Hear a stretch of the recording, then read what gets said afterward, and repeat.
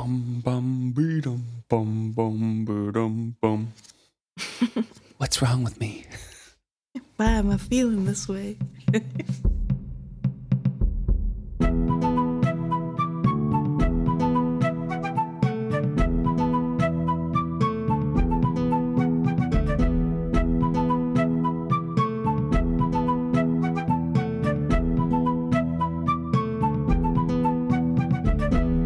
Welcome back to another episode of Is Fits Happy. I'm Luke. And I'm Emma. And this week we're discussing Chapter 5, Bingtown. And we start with Althea. Yeah. So Althea lets us know it has been 17 days since Kyle has told her to go to her room, essentially. And she has stayed there for 17 days as well. Yes. Because there was talk in the previous chapter with her about, defying it because she's not one of the crew anymore and doing various things. And there's still talk about that in this first couple paragraphs here.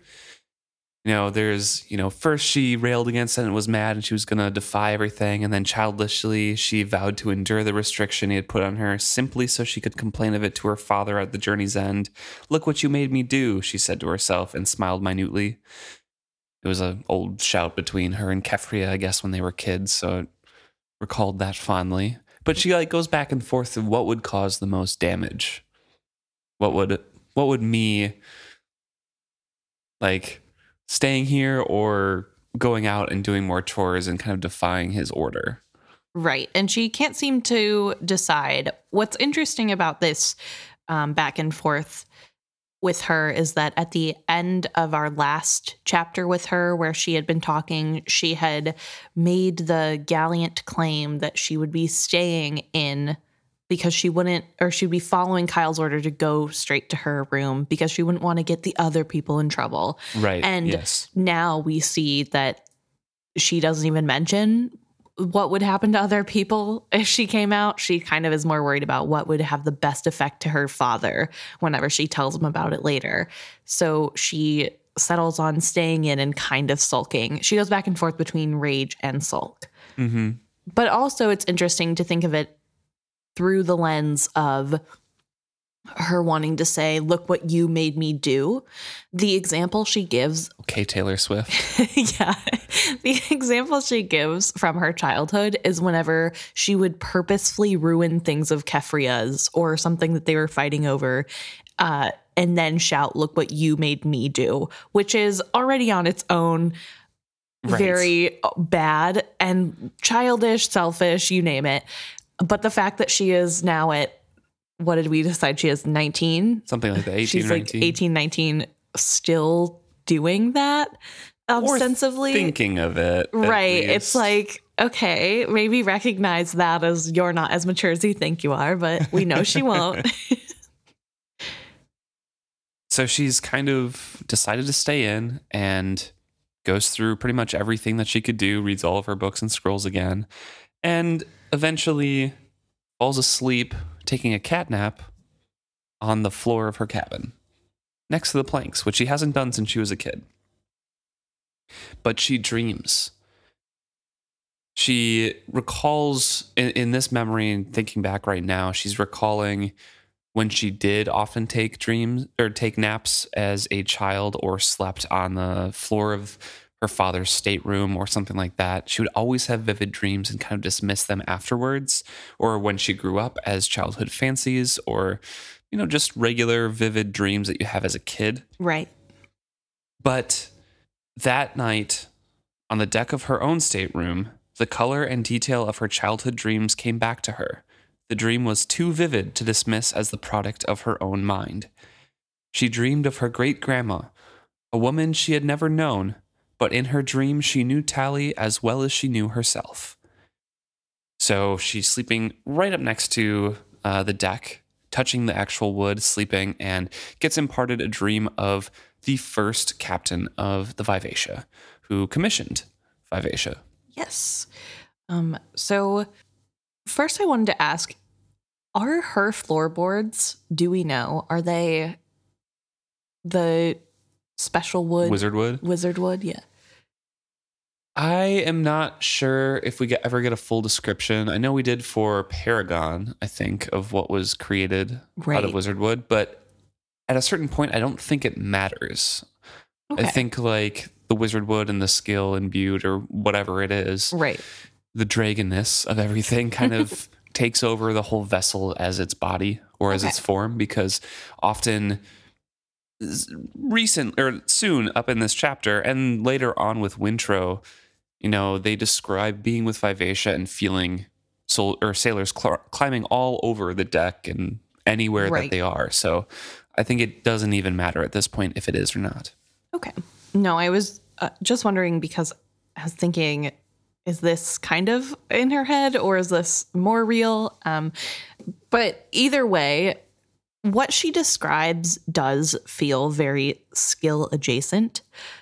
This is reminiscent of when people say that they are walking in memories, I believe, in drowning the in trading. memories or Yes, whatever. in the old Rainwild my Chronicles? goodness. No, in the Old Blood, but I was trying to think of who the Rainwild traders. I don't know Yeah. why The that Old name Blood. was good. Yeah. Yes, the Old Blood Rainwild traders call it drowning in the memories, and so I think it's also similar to that because we see how that affects Althea going forward. It is very similar, but also much more intentional, because the drowning in the memories is like so many memories from all over around the cities. And this Right. is one being, Vivacia, sharing these memories with Althea, as far as we know, at least. That's my assumption, Oh, because it's the lives that have soaked into Vivacia. right. It's her great great grandmother and then her great grandfather, or no, her great grandmother and her grandfather. Yes, yeah. Excuse me, are the two dreams that we get described in this chapter. So I figured it was just, these are the memories, these are the things that Vivacia can share. And I don't think it would happen with everybody. I think it would be somebody of the Vestrit blood, Interesting. Okay. because I'm sure sailors have slept on the decks before. Well, right, but that's fair enough, I guess. I don't know. I guess, are they having restful enough sleep and time enough to really dig into these dreams if they have them, No, but I feel like in these books, they make a lot of mentions of superstitions of sailors. Right. So I feel like that would be kind of an odd thing that would be talked about. Even though that they're used to live ships, I feel like that'd be something like, hey, weird dream. Right. It's a bad omen. Okay.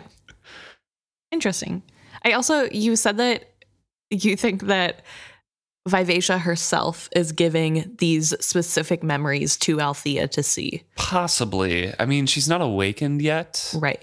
So it's kind of hard to say, but it does seem as if Vivacia has some agency. Interesting. Like, they're not necessarily like the physical awakening or a capable mind to respond or anything, but like more a sleeping presence, kind of just like, hey, here are some memories. Interesting. Okay. Yeah, I guess I could be wrong. I mean, it's just Yeah. assumptions I'm making, but Yeah, I guess I didn't see this. I think Althea believes that to be the case with 100% certainty. I think she thinks Vivacia is trying to send her messages and is purposely Oh, yeah. picking these memories. I personally felt like this is just, like you said, Vivacia right now isn't fully awakened, so it felt more like she's peeking into Vivacia's dreams. And those dreams are based off of memories of other people. yeah, it could be. Definitely could be. So I just found it interesting that I had never even fully considered that maybe this was Vivacia actually being purposeful. Could be just Vivacia being purposeful, but not selecting the specific memories for any reason. Just kind of saying like, here are stuff that I know. I mean, it could be like halfway between us two, like I said. Right. Could be all the way on your side where it's just kind of the close connection between the two, and Althea is able to share in those memories that Right. Vivacia possesses. I don't know. Well, I also wonder, so why I said this is skill-esque or like really adjacent to, it reminds me a lot of when Fitz would be troubled by Skill dreams because other people were reaching out to him. And this feels like the opposite, where Althea is reaching so hard out to Vivacia for some sort of comfort that she is latching on to the stream of consciousness. Like, that's my idea of what's going on. This is all Althea reaching out. I think there has to be some level of skill or... I mean, this is more of like the dragon magic. Right. And Skill feels like a pale shadow of it, but a very closely related shadow of it. I guess I'm not trying to say that she is skilling or that she has skill. I'm trying to say that, like, you know how to talk to dragons, you have to have whatever it is to be able to understand them. Mm-hmm. There's like some sort of magic, whatever that is. I feel as though that Althea must be extremely strong in it or susceptible to it, whatever you want to believe. I'm sure all of the old traders are. Like, it runs in the family kind of thing, because Selden becomes a dragon singer later on for Tintaglia. So no. Malta obviously is able to hear Tintaglia. Right. Becomes an elderling. So I feel like it just runs strongly in the old traders because they have the live ships, because they've been around them so long. I don't know. I just feel like it's kind of... No, it is. Yeah, it's hard to know. And it feels like it's relatively rare that people are able to resist that or not hear dragons. You think it's rare? I feel like there were a lot of people who don't want to even listen to the people who can hear the dragons because they can't hear them and just think they're dumb animals. I didn't feel like there was a lot. I don't know, maybe closer to 50-50. I know there's scenes later on, like in the third book, when Tintaglia does come and like starts attacking the town kind of thing. Right. I feel like there are scenes where most people can hear Tintaglia, but that might just be me filling in details. Right. So we'll keep an eye on that. Definitely. But to me, this, like, relating back to your skill conversation, is very similar to Fitz skill walking and occupying somebody's body during an actual event. Yeah. Which to me is very, adjacent to dragons eating or absorbing the memories from past lives and kind of sharing that with the next generation kind of thing. So just kind of riding and becoming that person so fully that you can't quite distinguish yourself from them. And then when Althea wakes up, she's kind of jolted to find that she is Althea and not Tali Vestrit, and knows when she wakes up that there are so many details and things that she didn't know before, like an extra sail fittings on both the fore and the aft of Vivacia that she had never seen rigged before or anything like that. Immediately could grasp the advantages of it and new details from Tali herself, captaining, things like that. She knows this is not not an ordinary dream. Right. And it also feels very real. She also talks a little bit while she's in this dream of Tali Vestrit struggling through a storm where her first mate and next in line to first mate, I don't remember. It'd be first and second mate, if that's what you're... Yeah, they go overboard, basically, is what has happened. A great sea had taken off the mast and the mate. Okay, yeah. So just one mate. Yeah, but also the mast. Yes. And so Tali Vestrit is struggling through this and making calls and leading, and we get to see the little details of that. We also see that Althea is in awe of seeing her great-grandmother, who she had only seen in portraits before, where she was done up like a lady, quote unquote, and to see her in her element being a captain. She feels a sense of kind of envy that there was a time when women could do this, when they could make this their job and their role. And in waking up, it is just a sudden realization that, I'm no longer Tali, I am Althea, but I'm going to keep this knowledge. And it sort of becomes addictive to find more knowledge, not just from her family members, but also feeling as though she's closer to Vivacia because they're sharing these dreams together. Yeah, well, drowning in the memories. Yeah. She deliberately lays down to sleep that night on Vivacia's deck, fully trusts Vivacia, and in Althea's words, Vivacia honors that trust and rewarded her trust and is granted more dreams.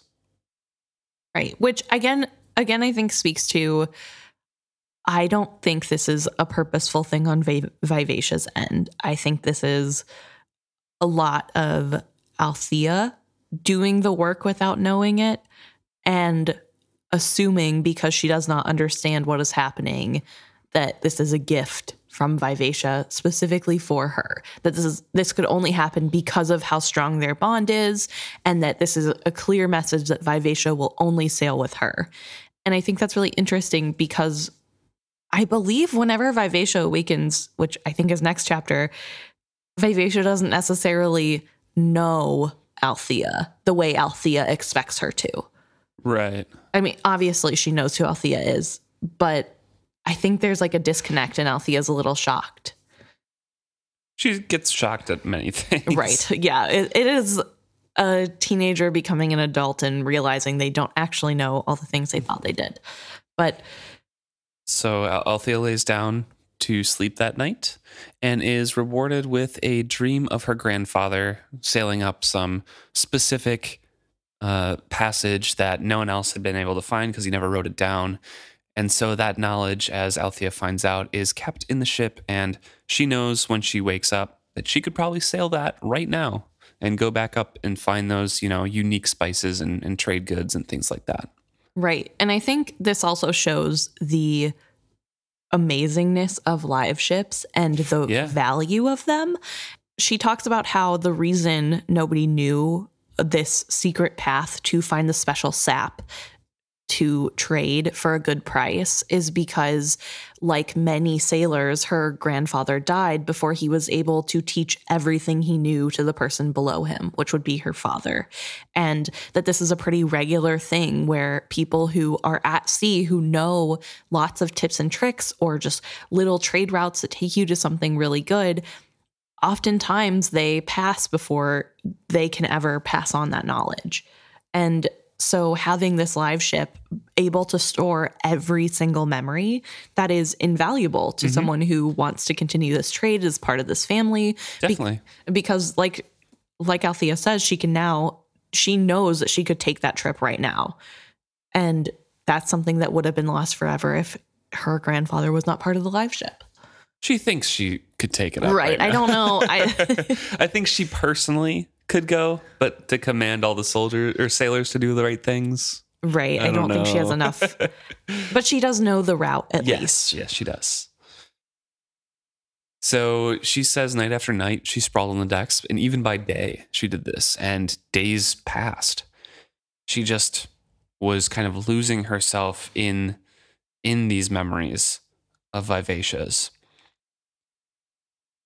And she says at times it seemed to Althea that she became the ship, aware of the small men who clambered up her masts only as a great whale might be aware of the barnacles that clung upon it. There was so much more to the ship than the folk that worked her. Althea had no human words to express the fine differences she now sensed in wind and current. There was pleasure in working with a good steersman and annoyance in the one who was always making minute and unnecessary adjustments, but it was a surface thing compared to what went on between the ship and the water. So I do want to say that I think this points to Althea's kind of greatest flaw, that Althea sees herself as kind of above others. And in her putting herself as a ship and saying that a ship is so much more than the people on a ship, which is true in a lot of ways. Mm-hmm. But the way she's saying it is almost kind of diminishing the role that they have at all. Right. I think she's not accepting the fact that actually the people also do a lot for a ship. They make it run. They make sure that it's going the right way. That mirrors Brashen's thoughts and concerns at the end of this chapter as well. Of how, we'll get there eventually, but how Ephraim Vestrit really, really valued and appreciated the sailors. Yes. And how he's kind of scared now that a new person is taking over, how Althea, in his mind, Althea is going to run the ship next. Right. How Althea will value those same sailors who might be too old, but Ephron kept on for their knowledge, Right. things like that. Yeah, no, it is really interesting though, because I think this is a really good insight to who Althea is at the moment and why she is not going to be successful in her endeavors. That, like, she obviously has a lot of growing to do before she can take over and fill such a big role that her father has left behind, because she doesn't quite understand that she isn't any better than anyone else on the ship. She has a role just like everyone else. And I guess, like, technically a captain is better than like other Right, roles. yeah. Like, right. Like we all know that. But I think just this attitude of like, they're barnacles on the whale that is my ship, who I am personally. I think it speaks to her immaturity and also inability to empathize with others, really. At the moment, at least. Yeah, Yes. for No, sure. she definitely has a lot of growth, but I think right now that's her shortcoming. She does say, instead of an enforced confinement to her quarters, the days she spent closeted in her room became an all-involving experience. She recalled well a day when she had opened her door to find it blazing morning, rather than the soft evening she had expected. The cook had been so bold as to take her by the shoulder and shake her when she had drifted off into a daydream in the galley on one of her visits for food. Later, she had been annoyed by an incessant tapping at her door. When she opened it, she found not Kyle, but Brashen standing outside it. He looked uncomfortable at questioning her, but still demanded to know if all was well with her.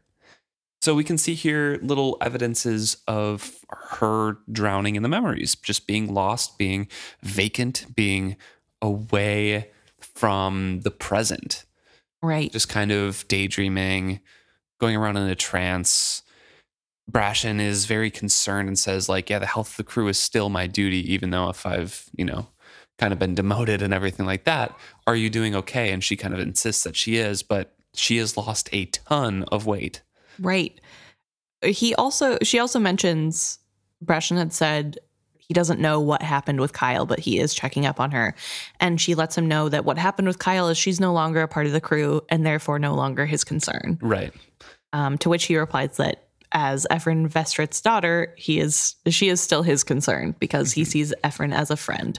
So he is still worried and still wants to make sure she's okay. And she continues to brush it off. She thinks she's fine.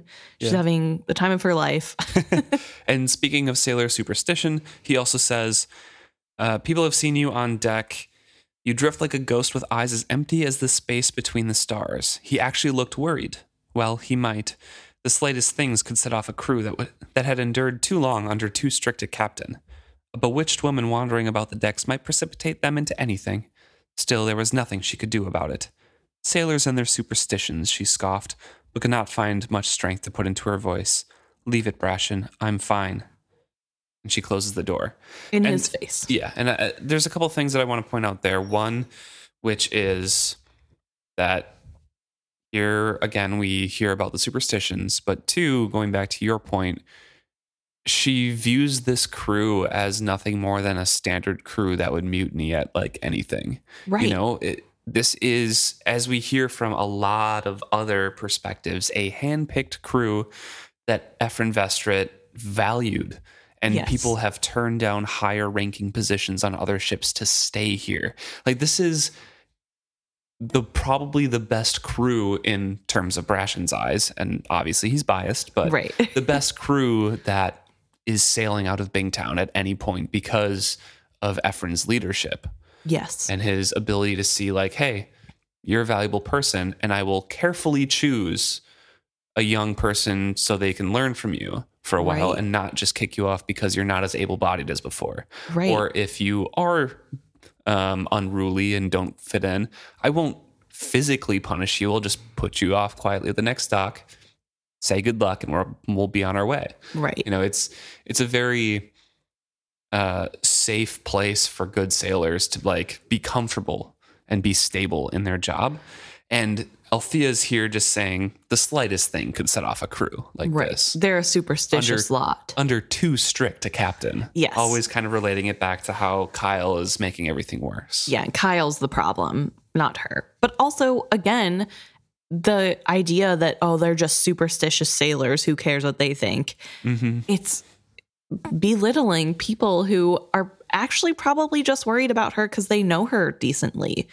It's so strange. It almost doesn't seem to see them as real people who might have feelings other than just their weird superstitions. Yeah. And it's really sad. So she immerses herself for the rest of the days and finally feels a change in currents, and Vivacia tasting the currents of home, of Bingtown. So they're kind of preparing to go to shore soon. Right. I will say that there was mention that she used to, like we have said, she used to do this when she was a child, and her father would chide her and not let her nap, would give her chores so she couldn't nap on the boards. And I do wonder if this is something that Ephron knew could happen. And so he was purposely trying to keep her busy so she couldn't do this. Probably. Or if that was just happenstance where he wouldn't let her be idle because you can't be idle on a good ship, you know? Probably both. So it does make me wonder if this is one of those things, like Althea said before, that the captain knew, but it's dying with him, that there's this risk that you could drown in the memories, but you know, it just wasn't told to her because it didn't seem like she needed to know. Yeah, possibly. But they are almost home, which she knows because of the taste of the water, which is kind of a weird thing to think about. Well, it says the Vivacia tasted the waters of home. No, yeah. But just the idea that a ship tastes water, that like the water in the sea would taste different in different places, is kind of funny. And so she is talking about preparing to go ashore back to home, and talks about the concession that she made with her mother to be always well-dressed when they disembark the ship, to look proper in town, because her father, Ephron, always wore like the best, captain suit he had, and was always a man of renown and was marked through the city. And she was going to keep arguing and with her mother's nagging and everything, but it was a word from her father that had convinced her to comply. "Don't shame your ship," he had told her quietly. That was all that was needed. So she bathes, she gets her good clothes on, and does realize that she has lost a lot of weight, and she doesn't look as good as she did before. And maybe Brashen was a little right, but nah, he's too worried. Right. She's absolutely fine. This was needed to bond with Vivacia. Right.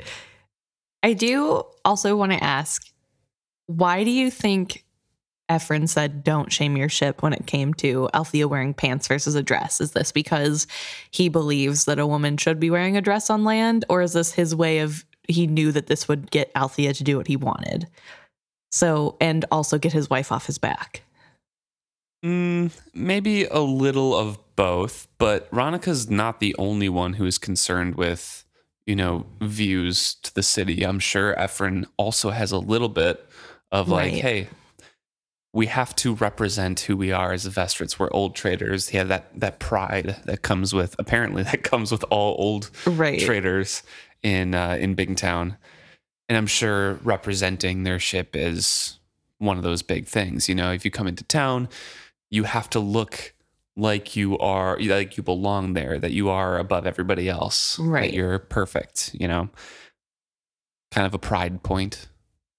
Yeah, I guess. I don't know. I just think it's such a weird thing for him to have said, because he seems to not really care about gender roles. And I assume he's the one who put the idea up of her wearing pants on board anyway, since who else would have made that call? Althea was too young and probably wouldn't have even thought of it as an option. You also have to think of the specific wording he used. Don't shame your ship. That's all he thinks about is the ship. So if you're coming off of the family ship, the Vivacia, with dirty hair and dirt under your fingernails and pants on, and you're not bathed and wearing your pressed clothes for going on shore, just like he would probably change into his good blue suit coat and everything like that. It looks kind of bad on the ship, like, oh, these people are all dirty coming off this ship. Right. The Vivacia is a crap place to work. I suppose, but I don't think her whole deal was that she also wanted a pantsuit like her father had, like with a nice white lacy shirt underneath. And So I don't necessarily know that the problem was that she wasn't cleaning herself before going on land. It was just that she was wearing pants. So I think that's where I'm thinking it's such a weird thing to be like, don't shame your ship, when it's like, okay, well, what's shameful though about her wearing? Probably, it's a partnership. I suppose. Appease the wife. Yeah. With her wants as well. I suppose. I don't know. Just a thought that I had. But her newfound weight loss has not worried her at all. She is brushing off Brashen's worry, saying it's fine, who cares? Saying it's no different than the fasting and isolation one does to seek Sa's guidance, except it was seeking vivacious guidance. But before that, she does mention that even her hands had lost flesh, the bones of her wrist and fingers standing out. That is not good. No, that's like a significant... like the last things to go. Yeah, that's a lot of weight to lose. Ugh. She also says she was almost grateful to Kyle for bringing this about. Almost. She emerges, kind of sees Bingtown spread out before them. They're not at dock yet because Golden Dawn is getting unloaded right now.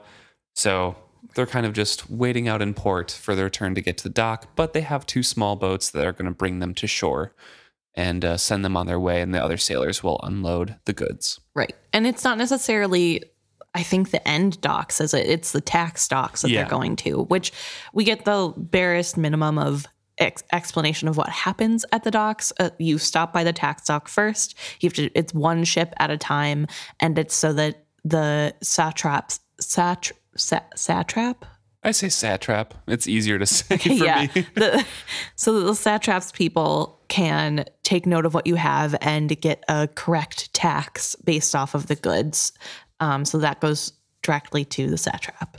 Yep, the 50% of profits. Yes, which is very steep. Yeah, it's the deal that they made, though. I suppose. Instinctively, her eyes sought her home. She could see one corner of the white walls of the house, the rest was obscured by shade trees. She frowned for a moment at the changes she saw on the surrounding hills, but then dismissed them. Land and town had little to do with her. Her impatience and her worry about her father's health mingled with a strange reluctance to leave the Vivacia. The captain's gig had not yet been lowered over the side. By tradition, she would ride ashore in that. She did not relish the thought of seeing Kyle again, let alone sharing a boat ride with him. But somehow it did not seem as significant a displeasure as it would a week or 2 ago. She knew now that he would never part her from the Vivacia.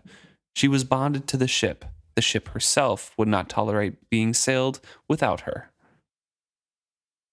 Wanted to talk about that real quick because she's very wrong. It is traumatic for Vivacia, but she's very wrong about it.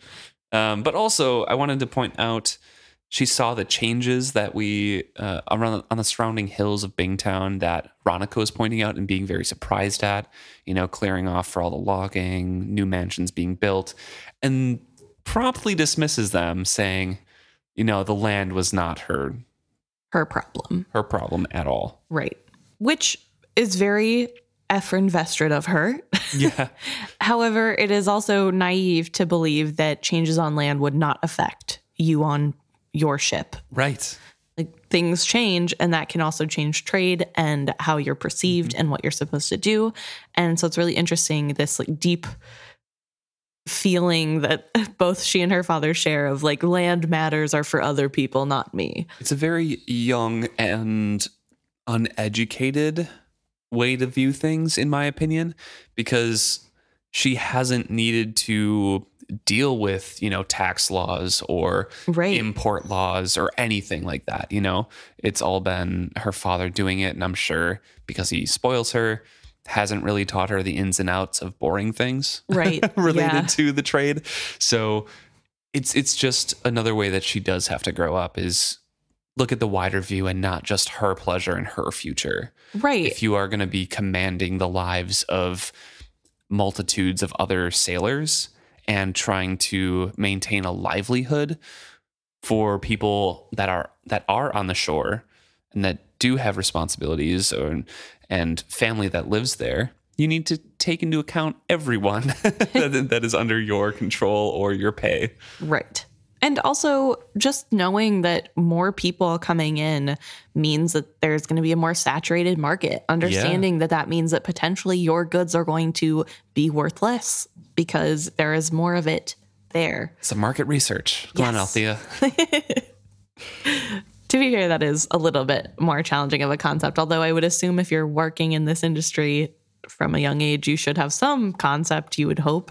It feels like Althea isn't a trader. She's just a sailor. Yeah. In my mind. Like, she just likes being on a ship out in the ocean. And yes, she becomes a great captain and everything like that, but I still feel like Brashen's the one doing the trading in that partnership. Potentially, yeah. I don't know. Because she never talks about trading. She never talks about specific goods unless it's like, oh, my father knew this place or my grandfather knew this secret place. Like, it's...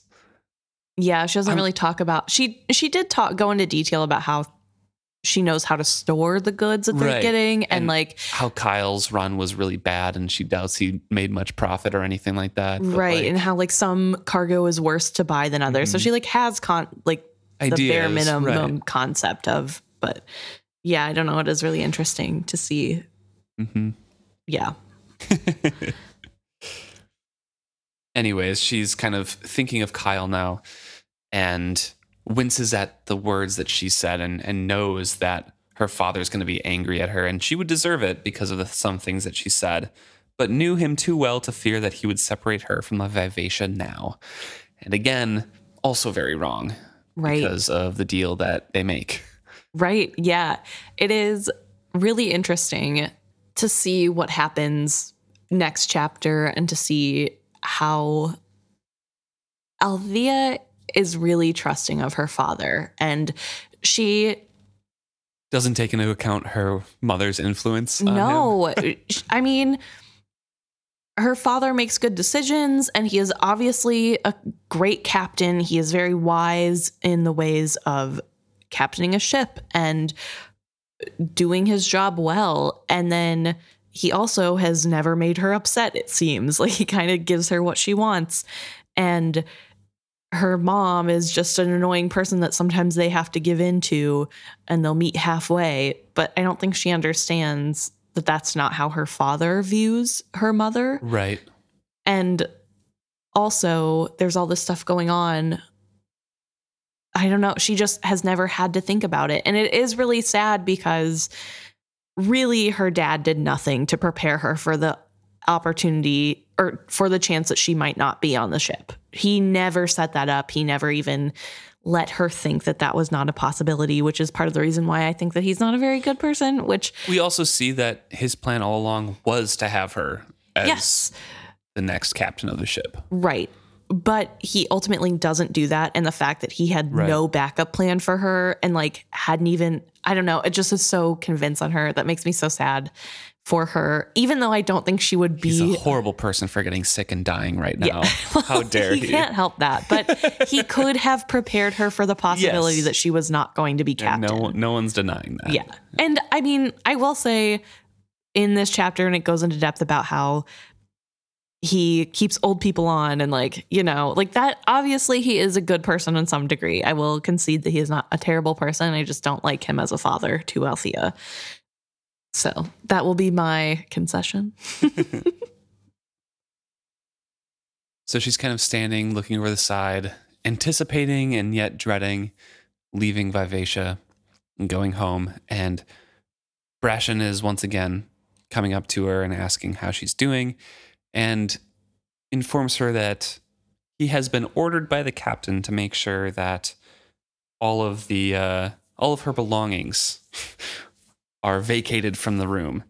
He asks, "Mrs. Althea, have you baggage you wish taken ashore?" After being a little bit more informal with her and her kind of brushing him aside, he turns to that formal Mistress Althea address. Yes. And she says, "It's just the small chest inside the door of my stateroom, which holds the gifts for her family." And he clears his throat awkwardly. He did not walk away, and she turned to him in some irritation. "What?" "The captain has ordered me to assist you in any way necessary to remove your possessions from the officer's stateroom. Brashen stood very straight, and his eyes looked past her shoulder. For the first time in months, she truly saw him. What had it cost him to step down from first mate to sailor simply to remain aboard this ship? She'd taken the brunt of Kyle's tongue only once. She'd lost count of the times that either he or his first mate had taken Brashen to task. Yet here he still was, given a distasteful order whose wisdom he doubted, and doing his best to carry it out as a proper ship's officer. She spoke more to herself than to Brashen when she said, "No doubt he gets a great deal of pleasure from assigning this duty to you." He didn't reply. The muscles in his jaws bunched a notch tighter, but he held his tongue. Even now, he would not speak out against his captain's orders. He was hopeless. Just the small chest, Brashen. He drew up a breath as if it had the weight of an anchor. "Mistress Althea, I am ordered to see your possessions removed from that cabin." She looked away from him. She was suddenly horribly weary of Kyle's posturing. Let him think he had his way for now. Her father would soon put it all aright. "Then follow your order, Brashen. I shan't hold it against you." He looks a little shocked that she won't even see to the packing, and she's like, "No, I've seen you pack stuff before. You'll do a great job." And then is she off on his ignores way. him. Yep. Yeah, she ignores him until he is off on his way. She turns around, and that's the end of that conversation for her, which later she takes as a slight when somebody else does to her. I find interesting. But I also want to talk about how she is viewing this situation. We don't ever get to see Brashen's side of this interaction. We only see it from Althea's point of view. And I think it's interesting that she is seeing this as it's a distasteful order that he would not want to do. And maybe he does see it as distasteful because he respects Ephron, and if Ephron wants Althea on board, who is Kyle to take that away? Right. But she just seems to think that everyone else holds her in such a high regard that just the idea of kicking her off the ship would be distasteful to them. And it's just posturing on Kyle's, Yeah, Kyle has no real authority to do that. because he can't separate her from Vivacia. Right. Ever. And I don't know. I just find that so interesting that there's not even a hint in her mind that maybe he just feels bad that Ephron's daughter is getting kicked off, Right. or that there's anything else. And also that she thinks he's hopeless because he won't badmouth Kyle. And it's like, that's what professionals do. Right. Like, that's when you're at a job, you have to be professional. Like, you don't get to just say what you actually want to say. You need the job. And we see it from Brashen's point of view, that specific reason at the end of this chapter, him saying a lot of soldiers didn't have a home besides this ship, Right. including him. So he's not going to jeopardize anything like that. Right. So then there is, after Brashen walks away, the announcement that they're going to leave. "Gig's waiting on you, Mistress Althea." The note in the man's voice implied that he had spoken to her before, possibly more than once. She straightened herself and reluctantly put her dreams aside. "I'm coming," she told him spiritlessly, and followed him. So again, she was kind of lost in daydreams and those memories again. Right. I do think it's really interesting that Kyle does let her go on the captain's rig out per usual. I just find that an interesting detail because I would think that Kyle would not want to give her any more of an inflated ego and would put her on a regular one. But maybe it's because she's a woman and he doesn't want her with the riffraff of the rest of the crew. I mean, it's also literally the daughter of his father-in-law and like part of the owners of the ship too. Like Right. she's still a Vestron, you know? Yeah, I suppose. But I guess I just like expected him to be a little bit more petty about it. He hasn't seen her for 17 days. That's true. And speaking of that, Althea talks about how she took the seat furthest away from him, which can't be that far because it is kind of a rowboat. So it can't be, that much space. But she does take as far away of a seat as she can from him, and they are facing each other. And she mentions that they only meet eyes 3 times, but each time it fills her with confusion. At their first encounter, he looked almost horror-struck. A second glance showed his face deeply thoughtful, but the last time she caught him looking at her was the most chilling. For he nodded at her and smiled fondly and encouragingly. It was the same look he would have bestowed on his daughter Malta if she had learned her lessons particularly well. She turned expressionlessly away from it and gazed out over the placid waters of Trader Bay, which is very scary. Right. So I think this speaks a lot to how when you have two different points of view, sometimes you think you have the upper hand and really you're giving the other person what they want. In this case, Althea thought that the best thing to do would be to hide herself away and actually listen to Kyle's rules and then tell her father, and her father would be mad and Kyle would get in trouble. But the thing about Kyle is that he thinks that she is an unruly, wild woman and just needs a stronger hand. So after he slapped her and then she listened to him, he now feels justified and as though she has actually taken to heart what he has told her. Right. And that he is the god of a man that he thinks he is, that gets to tell Althea what being a real woman is. I don't know. It's really interesting when you have two people who are measuring their bushels differently, as the fool would have said, because we do get this misunderstanding and Althea doesn't really understand it and she kind of doesn't care. She's not really in the mood to play. And if she would be her fiery self, I think Kyle would realize that he hadn't won, quote unquote. And I guess really the idea that somebody needs to win an encounter in and of itself is childish.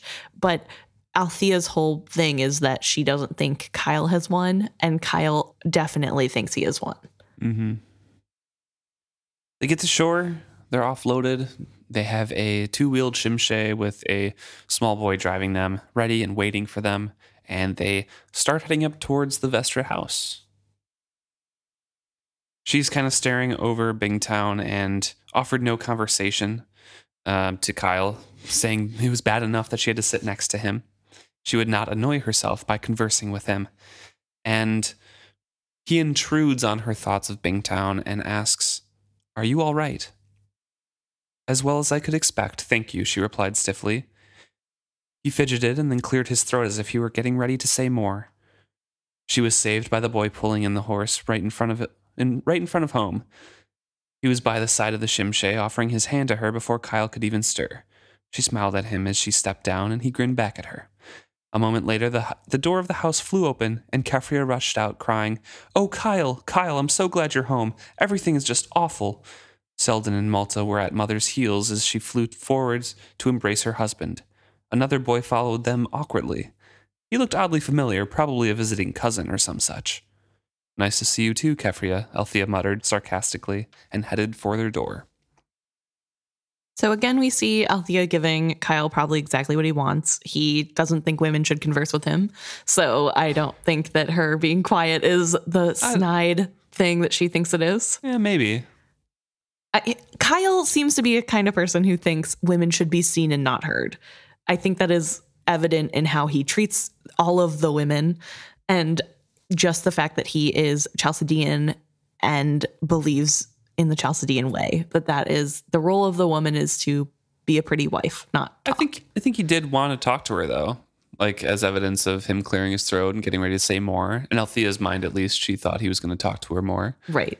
So I think he wanted to have that conversation. It wasn't just like I'm glad that you're quiet. No, but I think that her being like, I'm not going to talk to him, he doesn't deserve my company. Like, I don't think that's the big burn that Althea thinks it is. Right. Like, he doesn't want to talk to her anyway. Like, he doesn't seem to respect women's point of view. What could she possibly say that would interest him? Yeah. Not that I think that she doesn't have interesting things to say, or that, he wouldn't talk to her back. I just don't think it's this burn that like, yeah, I'll just give him the silent treatment. Like, okay, Althea, that's probably what he wants, but go for it. She enters in the house.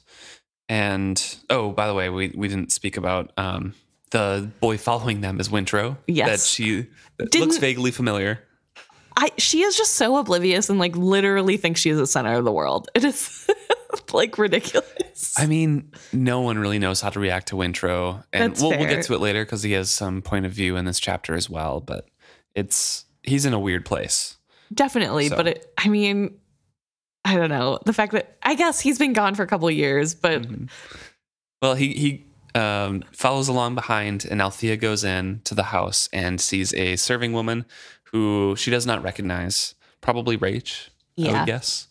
and says, no, I'm not a guest here, after, offered some things from the serving woman. She's like, I live here. I'm Althea. Where's my father? Is he in the sitting room? And the serving woman looks with sympathy from her eyes and says, no, he hasn't had strength enough to do that for weeks now. And before she reached the door, after she was running off down the hallway, her mother appeared in an entry, a worried frown creasing her forehead. What is going on? She demanded. And then as she recognized Althea, she cried out in relief, oh, you are back. And Kyle? He's outside. Is father still ill? It has been months. I thought surely he would have. Your father is dying, Althea, her mother said. As Althea recoiled from her bluntness, she saw the dullness in her mother's eyes. There were lines in her face that had not been there, a heaviness to her mouth, and a curl in her shoulders that Althea did not recall. Even as her own heart near stilled with the shock of it, she recognized that her mother's words were not cruel but hopeless. She had given her the news quickly, as if by doing so she could save her the slow pain of realization. Oh, mother, she said, and moved towards her, but her mother flapped her hands at her in refusal. Althea stopped instantly. Ronica Vestrid had never been one for tearful embraces and weeping on shoulders. She might be bowed by her sorrow, but she had not surrendered to it. Go and see your father, she told Althea. He's been asking for you nearly hourly. I must speak to Kyle. There are arrangements to be made and not much time. Go to him now. Go. And she heads over to her parents' room. Right. Where Ephron has been laying in sick, where Ronica and Davad had that conversation. Yes. Also, she knows to go here because Rach had told her, who we are assuming is Rach, told her that he would be there. Yes. And I do feel a little bit bad. So the fact that her mother cut her off in the middle of her asking about her father with, he's dying, no preamble, no like softening the blow, just get it out quick. It's really sad. And I get that obviously her mother is grieving. It's her husband that's dying. It is just still really hard to think about how that is how Althea heard the news, is that her father was dying is just a quick he's dying. She didn't know he was even close to death. Mm-hmm. And that is how she was told. I don't know. I feel really bad for her. And I get, like, it's hard because, again, I get it. Like, grief is hard. And Ronica has her own stuff that she needs to work on. But yeah, that would be a rough way to find out. Yeah, definitely. Although Althea doesn't really seem too put out by it. She notes that her mom was probably just trying to save, the pain of the buildup or whatever. Mm-hmm. And I don't know. It's so, like, clearly this isn't something that she couldn't handle or like didn't, I don't know, I guess wouldn't have expected, but it still makes me sad for her. She heads to her parents' room, which she's kind of thinking about as was always forbidden to her as a child on their visits home. And as she grew older, she willingly avoided it on their visits home. Because she understood why her parents would want to spend time alone together in their bedroom. And kind of remarks on, the exotic trappings and furniture and decorations in this room from his travels. And she's remarking and thinking back on like what it was like in the few peeks that she got at this room. And now she enters it and can contrast it with the dimness. There was a thick, sour odor of the sick room and the stinging scent of medicines there. The windows were closed, curtains drawn against any light. And she goes to the bed and is kind of horrified at what she sees. She calls out for Papa, and he's not really responding at all. His hands have lost any calluses or anything like that. Similar thoughts that mirror Ronica's from the previous chapter of like, this is not the big, great captain that I married, This is not the strapping, fantastic, charismatic, strong dad that Althea had. And she thinks that he's dead. Like, this is it. Like, he's already dead here. Right. And we also see her struggle with the guilt of being repulsed by his sickliness, which I think is something that anyone who has a loved one who has died from sickness can relate to, that there's that kind of like, well, especially for Althea, she didn't see the slow progression. This is all at once. When she left, her father was somewhat healthy, and now he is sickly. And just that initial reaction to holding his hand that is limp and gross makes her feel bad that she is even having this. And I think that guilt of like, oh, that's not something I should be thinking. I need to just appreciate that he's still alive. I think is so real and raw. Yeah. And I think it really makes Robin Hobb's writing what it makes it, one of the things that makes it very good is just that does feel really real, that there's that, like, you have natural human thoughts and then you feel guilty because like, oh, I shouldn't do that. But like, you can't help, a knee-jerk reaction. It's not your fault necessarily. So he wakes up, says Althea. She responds, "I'm home," with false brightness. And his hand twitched feebly in hers, then his eyes slid shut again. "I'm dying," he told her in despair and anger. "Oh, Papa, no, you'll get better. Shut up." It was no more than a whisper, but the command came from both her captain and her father. "Only one thing that matters. Get me to Vivacia. Got to die on her decks. Got to." "I know," she said. The pain that had just started unfolding in her heart was suddenly stilled. There was no time for it just now. "I'll get things ready. Right now," he warned her. His whisper sounded gurgling, drowning. A wave of despair washed over her, but she righted herself. "I won't fail you," she promised him. His hand twitched again and fell free of hers. "I'll go right now." As she stood, he choked, then managed to gag out, "Althea!" She halted where she stood. He strangled for a bit, then gasped in a breath. "Keffria and her children. They're not like you." He took another frantic breath. "I had to provide for them. I had to." He fought for more breath for speaking, but could not find any. "Of course you did. You provided well for all of us. Don't worry about that now. Everything is going to be fine, I promise." She had left the room and was halfway down the hall before she heard what she had said to him. What had she meant by that promise? That she would make sure he died on the live ship he commanded so long? It was an odd definition of fine, then. With unshakable certainty, she knew that when her time came to die, if she could die in Vivacia's decks, everything would be fine for her, too. She rubbed at her face, feeling as if she were just waking up. Her cheeks were wet. She was weeping. No time for that just now. No time to feel. No time to weep. She runs out and hurries to a group of people. And there is silence. They stared at her in silence. For a moment she returned that stricken gaze, then, "I'm going down to get the ship ready. Give me an hour, then bring Papa down." Kyle frowned darkly and made as if to speak, but before he could, her mother nodded and dully said, "Do so." Her voice closed down on the words, and Althea watched her struggle to speak through a throat gone tight with grief. "Hurry," she managed at last, and Althea nodded. She sets off on foot, because calling a driver would take too long, and she hears Kyle in the background, "At least send a servant with her." And more softly, her mother replies, "No, let her go, let her go.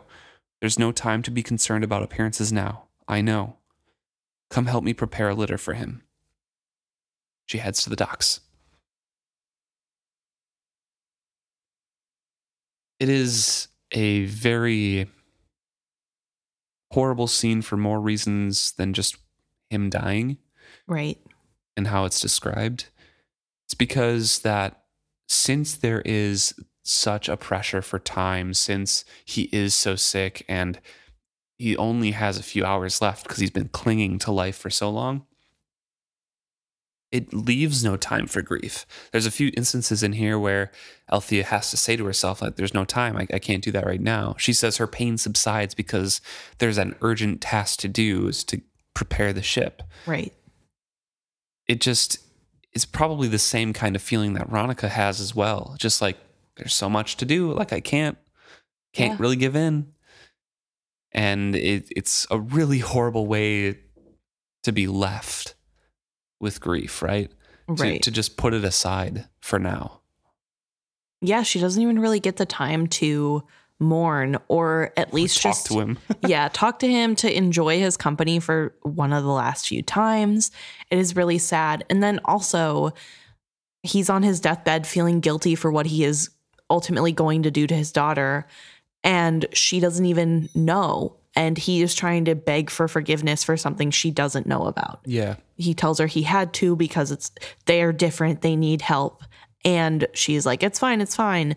Not knowing that what he's talking about is giving over the Vivacia to Kyle instead of her. Yeah. And that Wintrow, I believe, is the one going to be going on board even now. Right. Or did they agree that Althea would be on board and she runs away, so they switched to Wintrow? I don't remember. But I think Althea is supposed to be on board, but he refuses and says, no, Wintrow will be on board. Like, I don't think she's ever given the option. Okay. But yeah, the ship is going over to Kyle. Yeah. And that's really sad. I mean, obviously, what is Althea going to do at this point? She can't really rail against that. There's no time for her to be angry and to fight her father on this. Because she doesn't even know. Right. She doesn't know. But even if she did, what would she do about it? Right. And so it's really hard. I guess it's good that she doesn't have to know that going into this. But it just adds another layer of sadness. And for a rereader, especially. Yes. Yeah. Obviously, as a first-time reader, there's the potential that you read this as him asking for forgiveness for putting Kyle in charge of the last time. I remember thinking like, oh no, this doesn't seem good. This doesn't look good for Althea and her ownership of the ship, but you don't know for sure as a first-time reader. But right. As a second time through, it is ultimately really sad and heartbreaking because this is the only chance he's going to get to talk to Althea, and he's not even well enough to really talk to her. Yeah. So she makes it down to the docks and has to wait a little bit impatiently for Vivacia to come up so she can board her again, and has a confrontation with the first mate. Right. She also talks about how it's hard because she is, as we said before, dressed as a woman, should be, in petticoats and extra layers and a fancy dress and a hat. And she's had to run from her house down to the docks. So she is cursing her fate as a woman because it is very hard to run in all these layers in this hot weather. Yep. So she gets on board. She is sweaty and has a confrontation with Gantry, Kyle's first mate. Notices that he has a big knot on the side of his face. His whole face is kind of swelled and begun to purple. Dismissed it from her mind because that's kind of the mate's job, is to keep the crew in line. And often, I guess, that happens with fighting.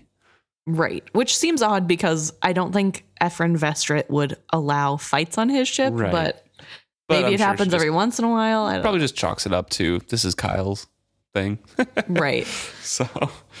So he confronts her saying, hey, what are you doing here? Obviously angry, doesn't like her because he's Kyle's hand-chosen first mate. Right. Probably. Not a good person. Yeah. Probably thinks that she is there trying to sneak on board in protest of Kyle. Right. And at any other time, she would have, been offended at his tone. But right now, she just kind of says, my father is dying. I've come to prepare the ship to receive him.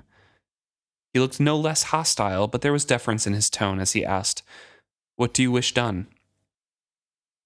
So she is kind of at a loss here. She doesn't really know for sure. So she presses her hands on top of the deck of Vivacia and kind of recalls to her mind what happened when her grandfather died and like the memories from Vivacia, and gives directions to set up a pavilion right on deck. With nothing in between, like the ground and the deck, no blankets or tarps or anything like that. Yeah. I think it also goes to show how quickly everything is moving. She offered to help with this and assumed that she is the best for this task, as did everyone else. obviously minus Kyle, because she's with the live ship. She knows all the things about the live ships. And when she gets here, she realizes that she went so quickly, she forgot that she actually barely remembers her grandfather's passing and doesn't really know what it is to do exactly. She has to really think to say, oh, yeah, actually, I'm not 100% sure. And she gets the Vivacious help, potentially, or maybe she just remembers with taking a break and really thinking about it. But either way, she has figured out what it is, the bare minimum that she needs. And Gantry is not happy because they are still in the middle of taking all the items off of the dock or off of the ship. They are trying to unload. And he asks how he is supposed to have the hands to unload if people are making a pavilion and setting up benches for mourners. Mm-hmm. In full view and hearing of his crew as well, with somewhat of a challenge in his voice. So Althea is like, why is he arguing with me now? As he's saying that, like, what? Like, do you expect my crew to do both at the same time, unload this stuff and set up a pavilion? Right. And she talks about how, like, couldn't he see how important a quickening of a live ship is? And then realizes, no, probably not. He was one of Kyle's choosing, so he knew nothing of the quickening of a live ship.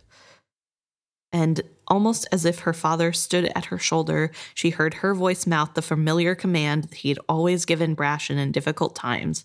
She straightened her spine. Cope, she ordered him succinctly. She glanced about the deck. Sailors had paused their tasks to follow this interchange. In some faces, she saw sympathy and understanding. In others, only the avidity with which men watch the battle of wills. She put a touch of snarl in her voice. If you can't deal with it, put Brashen in charge. He'll find it no challenge. She started to turn away, then turned back. In fact, that's the best solution. Put Brashen in charge of the setting up for Captain Vestrit. He's his first mate. That's fitting.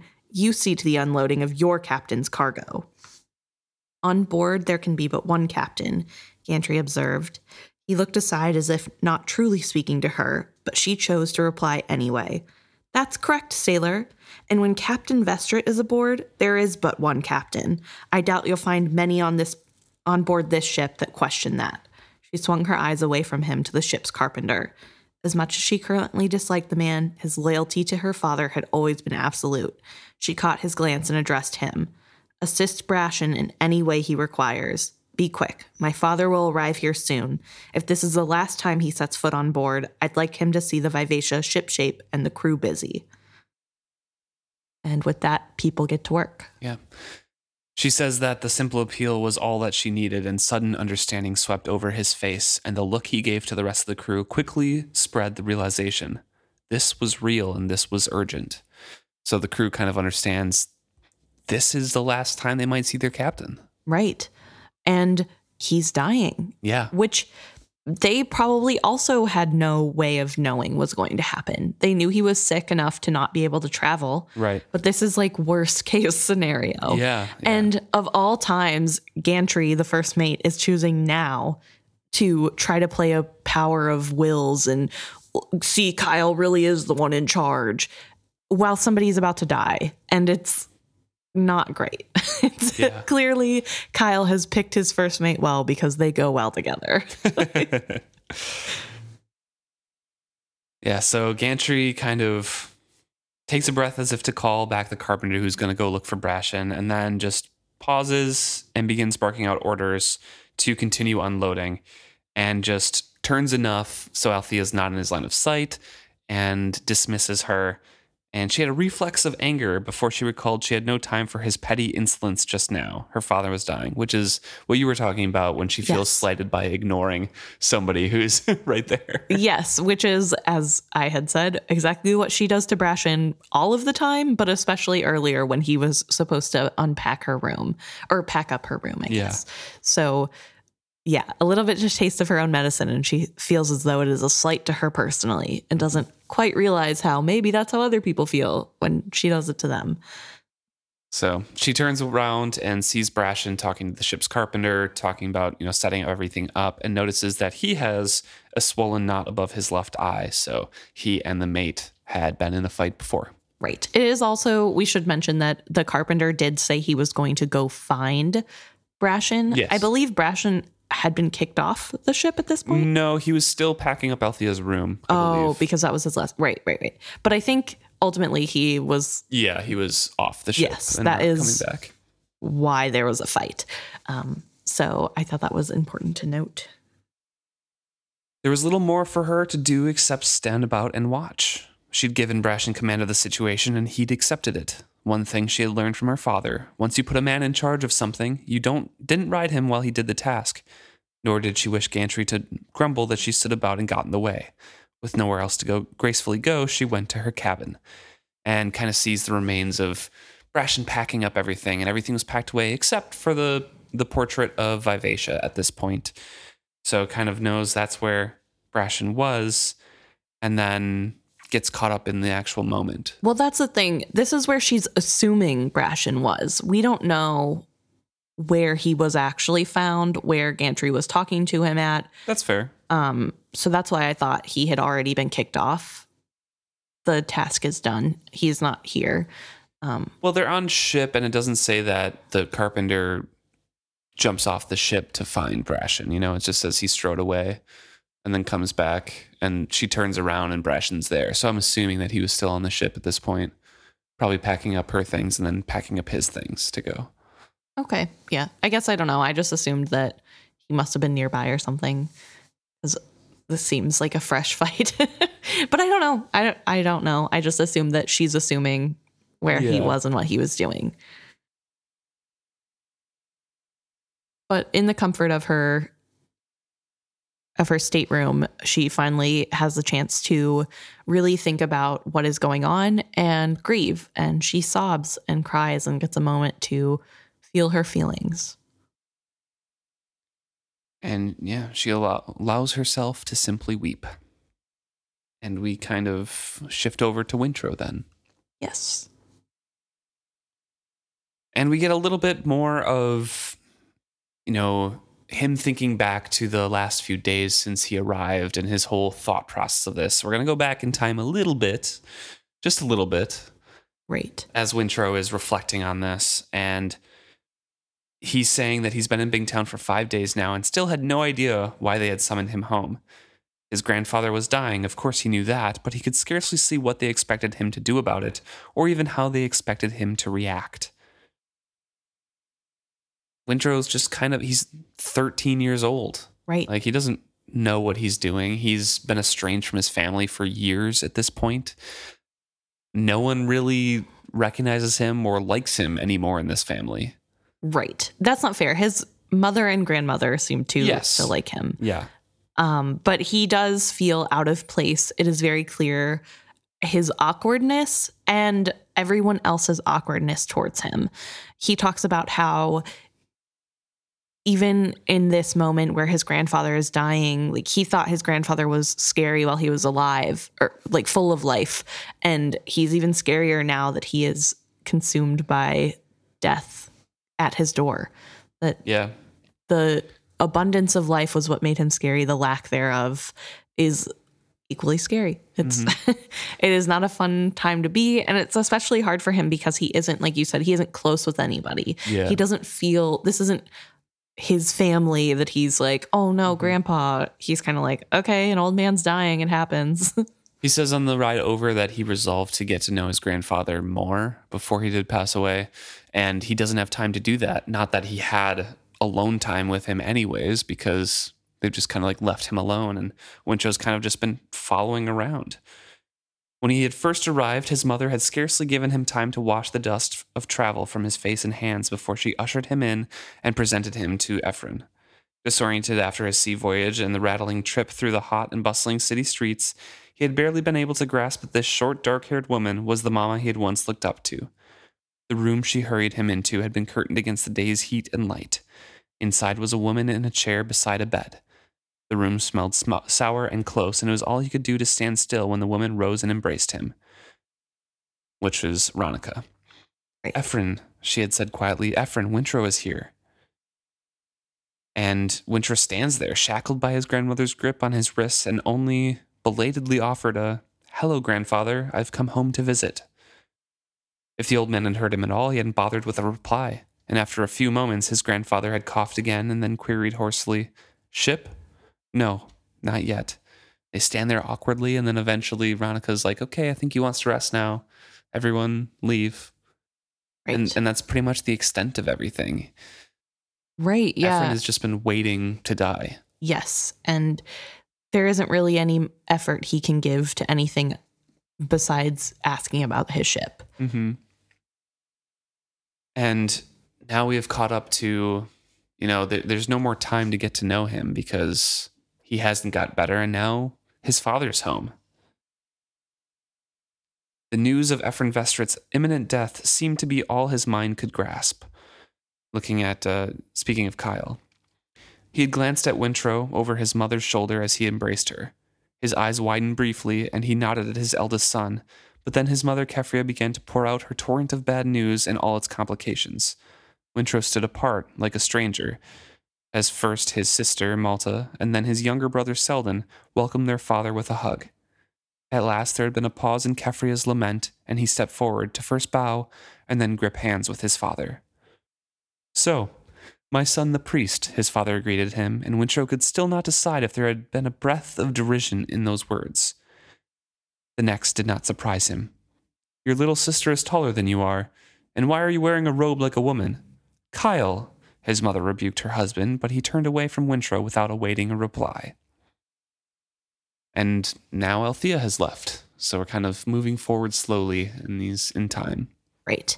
So it's really interesting to see how Kyle interacts with his oldest son. We know that Malta is kind of the apple of his eye, and a little bit of Althea and Ephron relationship going on where Malta gets spoiled and given everything she wants and reassured that her worldview is best by Kyle. But he does not act that way towards his son. He is forever unhappy with how Selden is. Wintrow, sorry. Selden's too young. But he is unhappy with Wintrow, and this isn't something new because this is the first time Wintrow has seen his father in forever, and he says that the biting remarks don't surprise him. Yep. Yeah. He's always been too thoughtful, too small, not a dashing, strong, brash man or young man that his father probably wanted. So not manly enough for Kyle. And they kind of go back into the house with Malta and Selden asking questions and being shushed by Ronica, and Wintrow just trailing all of them. Right. It's really interesting because the way Wintrow describes Malta and Selden is as though they are baby chicks. They are young children and they are vying for their mother's attention. They don't really grasp the situation that's going on. They seem to just want attention. And Ronica has to shush them and tell them not now because they're trying to distract Keffria because Keffria isn't giving them enough attention. And it's so interesting to have this because we are about to, like, further in the book, get to Malta's point of view where she thinks she's so adult. Right. So it's interesting to see her older brother's take where she's still so young and immature. And this is how she's acting with the death of the family patriarch. And and she doesn't really care. Wintrow trailed after all of them, feeling neither adult nor child, nor truly a part of this emotional carnival. And he says on his journey there, he didn't really know what to expect. And for the first day, most of his conversations had been with his mother and had consisted of either her exclamations over how thin he was, or fond remembrances and reminiscing that inevitably began with, "I don't suppose you remember this, but..." And then he says Malta, once so close to him as to seem almost his shadow, now resented him for coming home and claiming any of their mother's attention. She did not speak to him, but about him, making stinging observations when their mother was out of earshot, ostensibly to the servants or Selden. It did not help that at 12 she was taller than he was, and already looking more like a woman than he did a man. No one would have suspected he was the elder. And Selden, scarcely more than a baby when he had left, now dismissed him as a visiting relative, one scarcely worth getting to know, as he would doubtless soon be leaving. Wintrow fervently hoped Selden was right. So it does show a drifting apart, and kind of what I was getting at before. Wintrow's been gone for so long that no one really cares about him. And even Keffria, who, yes, did not want to send Wintrow off to be a priest, who does love him, and Ronica, the grandmother, but not very touchy-feely Right. as a person. Keffria only has like, oh, I don't suppose you remember this, but remember when you were young and this happened. Right. You know, that's kind of the only conversations that he has. And all the rest of it is kind of biting remarks and sideways comments at him. And I don't know. Right. No, I think it is a challenging thing because he is in a family who does not seem to be capable of normal familial love. Right. It's not really a compassionate household to walk into. I think of all of the members, Keffria is probably one of the more compassionate ones. And even she is struggling in trying to connect with her son that's been gone. And I think part of that is a little bit coming from the fact that Wintrow is so awkward. And that he's so reserved. And he doesn't want to be part of this. He wants to go back. He doesn't want any part of being a Vestrit. He is here because he has to be, because they made him come. And I think that we should keep that in mind as we read his point of view of this, of, I don't really feel like I'm part of this family. But at the same time, he is making steps to keep himself apart from this family. Yeah, definitely. I don't think it's fair to say that nobody cares about him, because I think they do care about him. I think they're just not very vocal about it. And he doesn't. About Malta, though. Well, she's pretty horrible. She's hurt. I think it's explained that her feelings were hurt, that they were so close, and then he left her because she couldn't quite grasp that he had, number one, no control over it, and number two, like, no way of keeping in contact with her afterwards. Right. She was a child when it happened. She's still a child. So she's childishly overreacting to that hurt. Yeah. And so I don't know. So I think part of it is that it is awkward. They haven't seen him in a really long time, but he also is making no effort to make that less awkward. Definitely agree. So he's kind of thinking of all this stuff while he's following along with the family, and then decides to try to make an effort to tune in to what the conversation is about. So they're stopped kind of outside or before they go towards his grandfather's door. And he tunes in to hear, I think it best to say nothing at all about any of it, his grandmother was saying to his father. She had hold of the doorknob but was not turning it. She almost appeared to be barring him from the room. From his father's furrowed brow, it was plain that Kyle Haven did not agree with his mother-in-law. But Mother had hold of his arm and was looking up at him beseechingly and nodding like a toy. It would only upset him, she interjected. And to no purpose, his grandmother went on, as if they shared a mind. It has taken me weeks to talk him around to our way of seeing things. He has agreed, but grudgingly. Any complaints now would but reopen the discussion. And when he is weary and in pain, he can be surprisingly stubborn. She paused, and both women looked up at his father, as if commanding his assent. He did not even nod. At last he conceded resentfully, I shall not bring it up immediately. Let us get him down to the ship first. That is the most important thing. Exactly, Grandmother Vestrit agreed, and finally opened the door. They entered.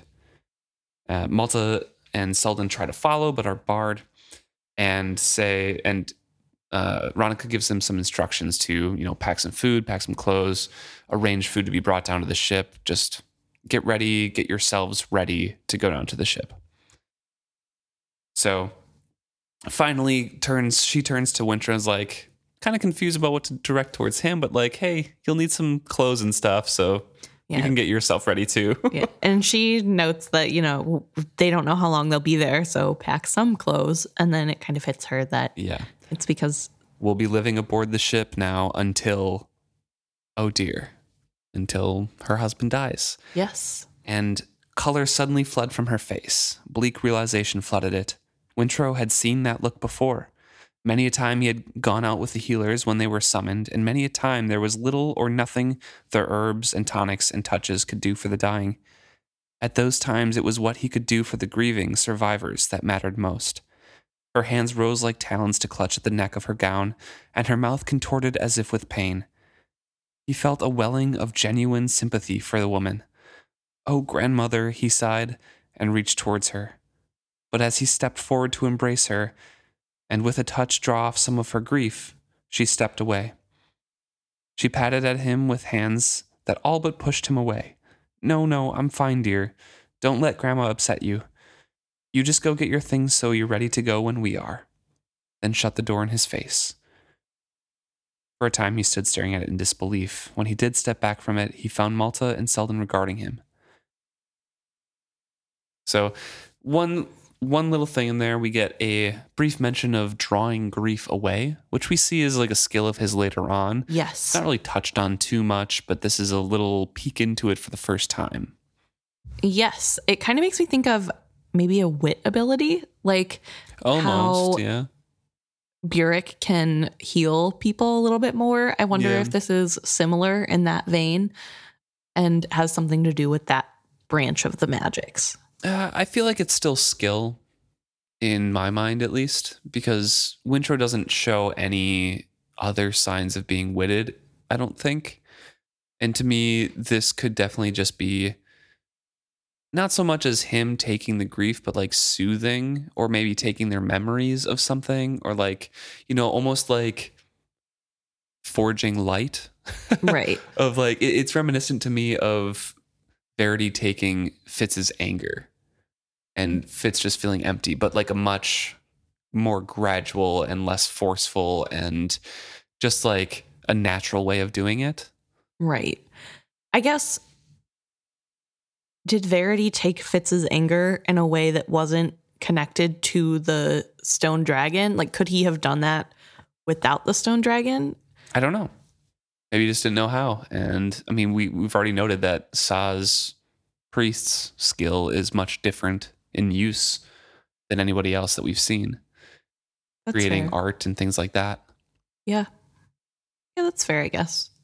I don't remember anything about Wintrow having the wit or anything like that. So I'm kind of... Well, I do wonder if avoid that. If like the wit, if you're not exposed to animals, if maybe like, I guess he rode horses, so maybe he would have been, maybe he doesn't have the wit. Maybe it is more skill based. We don't see him like turn around before somebody enters the room until he's connected with Vivacia, and like, right, you feel everyone through Vivacia anyway. So like, I just don't see anything with it. I'll definitely keep my eye out for it, because it's an interesting theory if he does have something leaning towards that. Yeah, it could be related. Just for right now, I think it's closer to still like mind manipulation with the skill. I don't know. Hard to tell. Mm-hmm. Either way, he does have some sort of ability. Yes, yeah.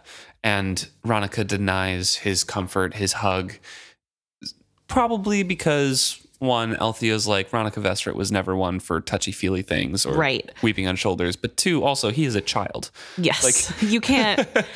This is the grandmother to the child. Oh, no, don't comfort me. I'm comforting you guys. Yes. Yeah. And I think, too, it's good to keep in mind that everybody grieves differently. And some people don't like grieving with others. They don't like it feels like a weakness. You wouldn't want somebody to see you weak. And I assume someone like Ronica Vestrit, who is all about image, who has been conscious of image her whole life as an old trader, would absolutely loathe a situation in which she would have to get comfort from anyone, let alone her grandson. Right. And his disbelief is understandable, because I'm sure in every other situation he's been in, people are more willing. They understand what a priest can do to take away the grief. But she didn't know that's what he was going to do. Right. And also, he is a kid and she's an adult. And sometimes it's just really hard.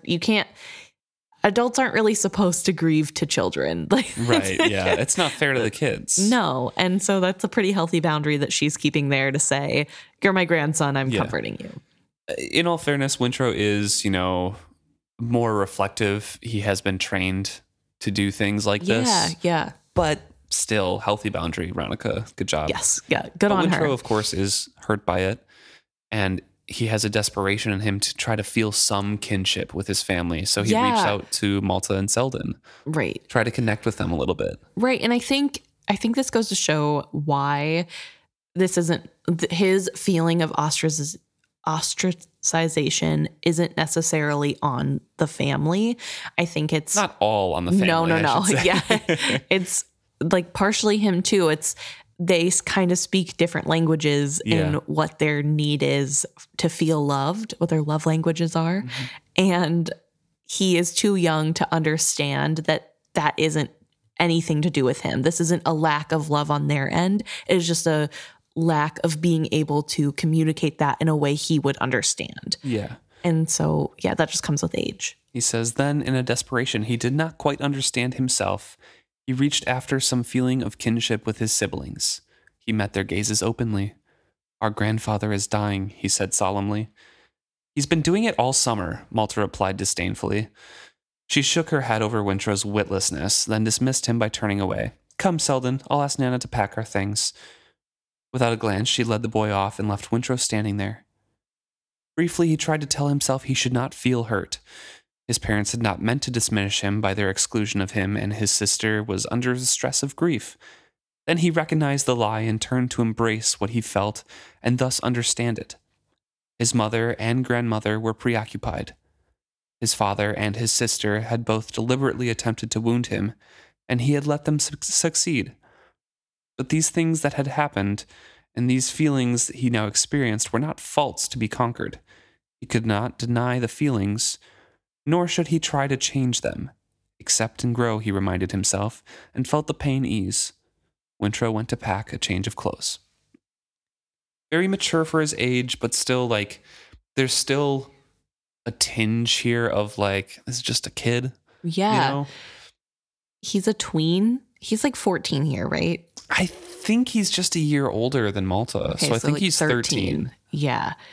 Maybe almost 14. Yeah. So there's definitely those hints of childishness, but I also think it's kind of a good representation of why it's nice to have building blocks for mental health purposes. Oh yeah, definitely. This recognizing I actually these things were bad and it does hurt my feelings, but that doesn't mean that I need to be better or that this is something that I have to fight off. Feeling feelings is normal and I can only grow from this. I can't change how I felt or how I reacted. I can only go forward. Mm-hmm. And that's a really healthy outlook to have. That's a really nice thing to do. And I think it's good that he has that to stand back on. And if he were a bit older, he could potentially have handled this situation a little bit differently. But he isn't, and this is where he's at. And I think it's really good that he had the upbringing of being in the priesthood. The priesthood to give him that insight of actually, as much as my family seems to think feelings don't matter, they do matter and it's okay to feel them. But also he is struggling. He is having these hard thoughts. It is hard to deal with this. Also, a 13-year-old confronting, yes, my sister and my father meant to be hurtful to me. Yes. When I was sent away by my father. Yeah. And or was it by Keffria? I can't remember. I think Keffria had promised him to Saw, and then if right. Selden would have lived, and then Wintrow. Oh my gosh. No, Selden was the one who was sick. So if Selden lived, Wintrow would be sent to Saw as a priest. Yeah. And then Selden lived from whatever sickness he had. Mm-hmm. And then Kyle made her keep her word, even though she didn't want to. Yeah. Which is a little weird, but I don't know. Maybe there's a little bit more to that, but either way. We did also kind of skip over the little bit of conversation he overheard between his parents and grandmother. Yep, they don't want to talk to Ephron about it. Right. They don't want to bring it up, which is the deal, which is the complaints that Kyle has about Althea and probably keeping Althea on the ship, even though Kyle's going to be the captain.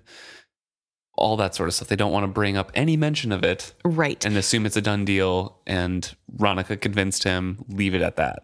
Right. Well, I think what it is that Kyle has already kicked her off. That there is no, because he probably would not want to go back on his word because he would think that would make him look like a bad captain, which kind of does, that he would be wishy-washy like that. I get it. But Yeah, I think the part of it is just that he didn't want to go back on his word. And so he is going to try to argue it. And Ronica is like, we barely got him to agree to let you take over. If you talk to him now, he's not giving you the ship. Right. And Kyle seems to think he knows better, but is letting it go for now. So we switch over to Brashen. We get a point of view from him for the last couple pages of this chapter. And we intro into him staring down at Althea in disbelief because she's kind of in a trance, just hands and knees touching the cabin floor. I think kind of in dreams. Well, she's laying on the floor. Is she laying down? Yeah, like a heroine in a penny play. Oh yeah. He kneels by Althea. That's where I got the kneel from. Yeah, no, she is on the ground looking passed out. Instead, he found her sprawled on the floor of her cabin, looking for all the world like one of the fainting heroines of the penny theater play. Instead of falling gracefully, she's just kind of sprawled out there. Yeah, with her hands on the wood, gripping it tightly. She was breathing, which he checked, which is a good thing. Yeah. So obviously she was grieving and then is like, I need escape. Yes. And went to Vivacia and the memories. Yeah, which I think is part of what makes drowning in the memories so dangerous. Because when something hard happens, it would be really easy to just escape. You don't have to deal with it anymore because you're somebody else and it is not this time anymore. Definitely feel that. Yeah. There was like a super immersive, put fantasy books in front of my mind and I am the main character. Whew, I would not read this book with that or like any of the Fitz books with that, but it'd be fun. Yeah, no, it's definitely something that she does not realize is a problem, obviously. Right. Yeah. And Brashen has trouble waking her up. She's not really stirring, even though he's kind of like, hey, Mistress Althea, like, wake up. And he's kind of mad at her. He's glaring at her. He cannot believe she's behaving this way, essentially. Like, this is not the time for her to be dramatic. He goes in to talk about how fainting is so unlike her, and just like it has been the last 17 days where she was moping about. And that's not at all what he had expected of her. Yeah. And he's thinking like, I should go to the ship's captain or the ship's doctor, but both of us kind of share the quality that we don't want to, go to anybody else for our problems. Right. We don't want to be seen like this. Yeah. And also like he knows that she doesn't want to be seen like that. And he still doesn't like her paleness and the bony look to her face. So he's desperately trying to wake her up, get her okay again. And eventually she kind of rouses, but it's coming out of a dream, still talking as if she's in a dream or about those memories. And it kind of catches him off guard. And he almost smiles back at her at some words that she's saying and catches himself. And he's like, did you faint? Just bluntly trying to get to the point, get over with this kind of thing. And she snaps back to herself. And apparently it's with wariness in her eyes. No. Not exactly. I just couldn't stand. She let her words trail off as she pushed herself up from the bed. She staggered a step, but even as he reached for her arm, she steadied herself against a bulkhead. She gazed at the wall as if it presented some perfect view. And then she gets back to reality and have you prepared a place for him? Right. And all of this weirdness from Althea, at least what's happening right now, Brashen is chalking up to grief that her father is dying. Yeah. That it's understandable. Like, the weird things happen. Obviously, she didn't know he was dying 17 days ago, but right now she's extra weird and it has to be the grief. And so he tries to comfort her by saying, I grieve with you. He was important to me. And she gets really mad about this. So and he's not dead yet. Yeah, he isn't dead yet. She kind of just smooths over her face with her hands, saying like, oh, I'm good now, and storms out the door and leaves him there. And he thinks it's like...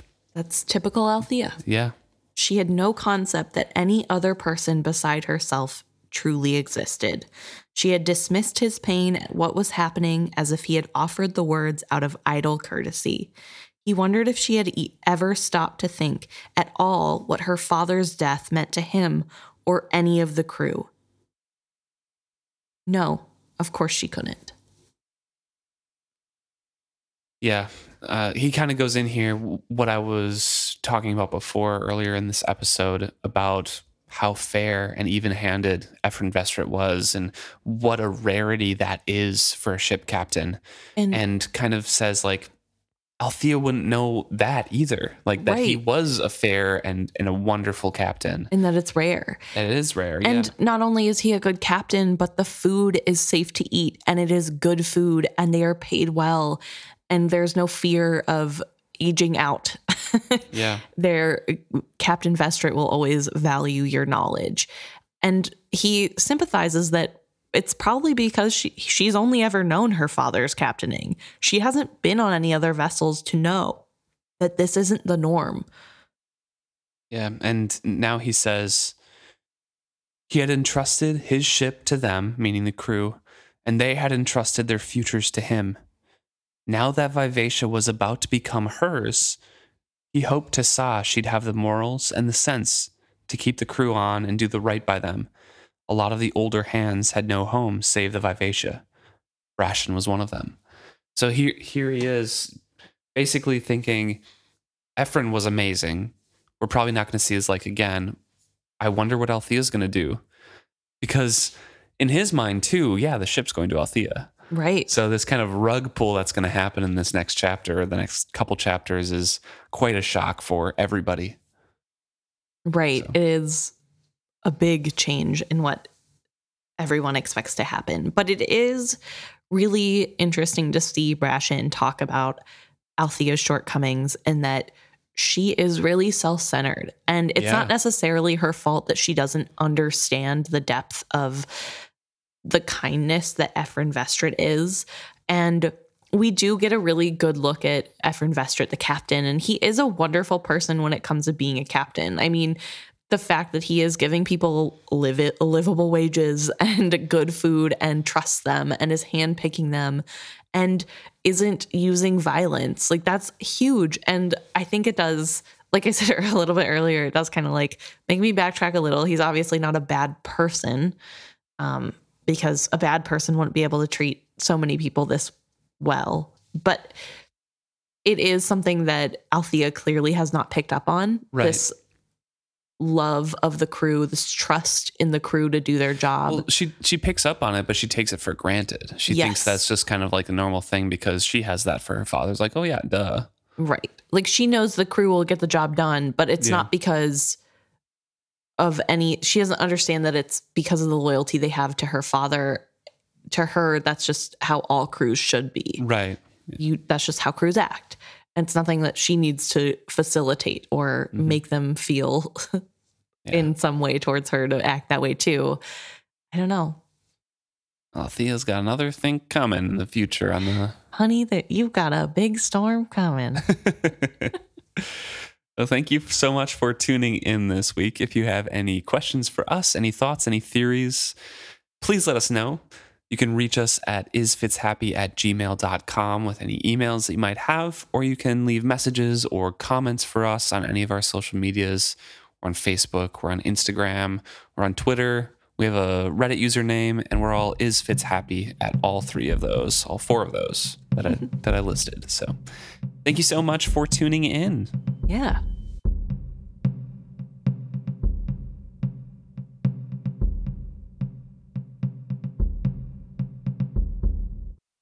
So now we're going to spend a little bit of time talking about some of the stuff you guys have brought to our attention. First and foremost, I think, Luke, you have an apology to make for a pronunciation. Not necessarily an apology, but definitely a change. I said Urgot as the pirate in probably the past couple episodes, whenever I mentioned him. A couple people have chimed in and told me that it is not spelled that way. I am aware of that now. Yes. I've read the series probably 3 times fully, but every single time I just kind of like first time I read it, I thought it was Irgot. So it kind of stuck in my mind. It breezed over the name, and it's Urgot. But we'll probably call him like Igrit or something like Igrot. I don't know. Whatever. Yeah, neither of us listen to the audiobooks ever. Well, and the audiobooks apparently like change up Yes. the pronunciation too. So we don't even have that baseline of like, oh, here's a better way to say it. We're just kind of going off of whatever feels right to us. I definitely just didn't even think anything of it because we weren't like reading the name of the captain in front of us. So I just didn't. I was like, yep, that sounds right. It's close enough. But yeah, we'll try to be better about that. Igrit. Yeah. Igrot. Igrit. Igrit is easier to say, but it definitely is not probably how it should be pronounced. The O should not have an I sound probably in that. In my head, it's Urgot just sounds way better. I don't know. Urgot does sound nice. I like the way it sounds. So, but it is incorrect. Yes. So thank you for everybody who pointed it out. We will try to be better about that one. Yeah. I know we started this whole podcast saying we are going to like decide how we pronounce things. We're going to stick to it. But that one actually was like not thought of because we weren't, it wasn't written down ever. No. Yeah. We were just trying to remember the name, and so therefore got it wrong. That is one that we will concede we were wrong about and change. So thank you for bringing that to our attention. A lot of comments about Emma's question that she wrote down about who would be a better king, Kennit or Regal.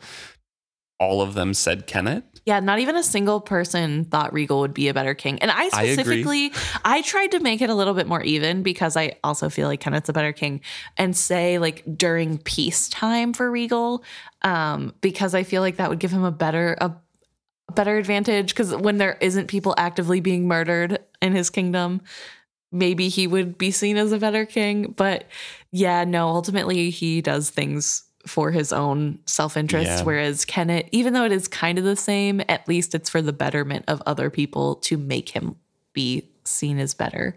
Right, yeah. It's usually his ideas involve some sort of advancement or even handedness across most people. Yeah, no, it does seem he actually has the people's interest in mind when ruling, which he actually has experience in leading as well. So. That's true. Yeah, that's fair. So yeah, Kennit was the overwhelming winner of that conversation. We also got some replies to, I believe it was last week when we talked about how we weren't sure if dragons could change color from their serpent form. And we got two separate answers, each on different sides of the argument. Yeah. One from Amir that says that their opinion is that they cannot change and that, let me see, what was it? Sintara, I believe, is surprised that she is blue, but that's because she had no memory of being a serpent at all. Right. So not really a definitive answer, but Amir's definitely on the side of they do not change. And we have an email from Bastian that says that it's kind of canon that they change. And I don't remember this at all because I mean, I've admitted it before. Rainwild Chronicles is not my favorite of the books. So a lot of those details are hazy for me. Right. But apparently Malkin, the serpent, who definitely is 100% confirmed, or at least probably 99% confirmed turning into Mercor the dragon, is blue with golden false eyes. And when Mercor is the dragon, he is gold with blue false eyes. So the colors kind of swap there. And then Bastian also mentioned something about Sintara being green as a serpent and then blue with a secondary color green as a dragon, which I feel more on Amir's side for the Sintara thing because I remember Sintara having a lot of memory issues. Right.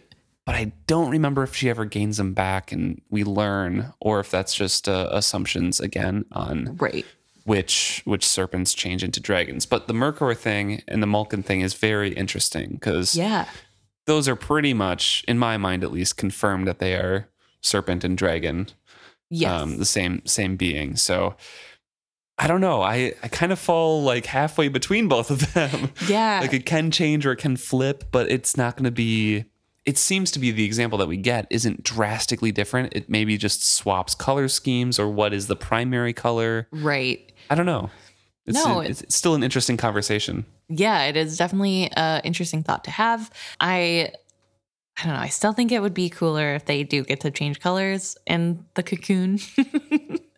But that is just a personal preference thing, not like because of something I read, more just my own idea. Yeah. Yeah. So it's interesting to get takes from every side. Still going to be looking at, we'll look out. Obviously, we can't do any definite comparisons or anything right now because we're not in that trilogy, but or the quadrology. Yes. So we'll have to wait on that one. So I'm like a little impatient to get there now, but eventually we'll, I'm sure, get to it and figure it out. Yeah, for sure. There's also a couple more comments from Amir and from Bastian both about Kennit in general. Yes. They both have different kind of topics here. So Amir's is mostly about how Kennit and Fitz are very similar characters. Yes. And there are some just, Amir just kind of brushes the surface of it. And I'm kind of hearing if anybody else will chime in of what their thoughts are on this, of the similar, upbringings of having a nice life and then being thrust into something that is dangerous and terrible for them and traumatic, having being forged early on in their lives, but then diverging a little bit where Fitz has a wit companion with him by his side all the time when Kennit has to be separated from Paragon, who he has bonded with for most of his life, and for Fitz to get his forged emotions and memories back eventually, when Kennit only does that when he's dying. Like, there are similarities with them growing up, and they kind of parallel in so many ways and then diverge in so many key points too. Yeah. So it'd be interesting to see if anybody else has any thoughts about this, or, any theories or connections that they see between the two characters. Yeah, it is really interesting to think about all their similarities and how in this, Kennit is kind of the villain, whereas Fitz is the hero. Obviously, there are a lot of reasons for that. That's like a very simple way to put it. There are definite reasons.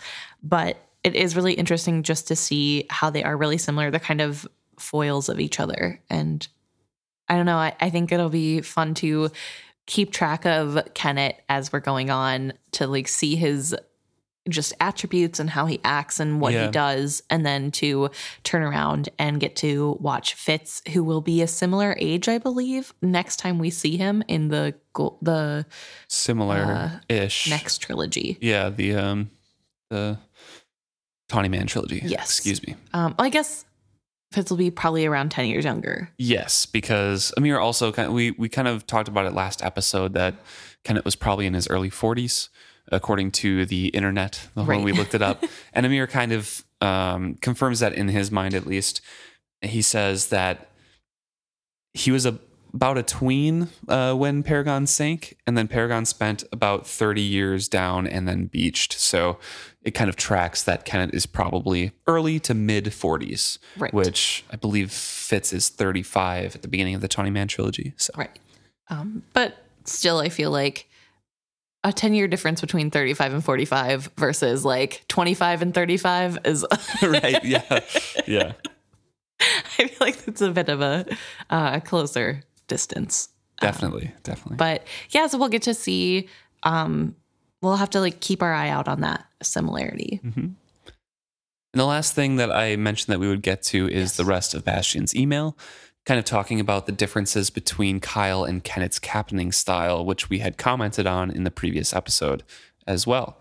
It was just kind of writing in to discuss how we were talking about kind of the brutality of Kyle's captaining style. And he went on to agree with us to an extent, because the second mate, Torg, is the one who really has it out for Wintrow. Right. He's kind of jealous of the attentions and also very brutal person in general.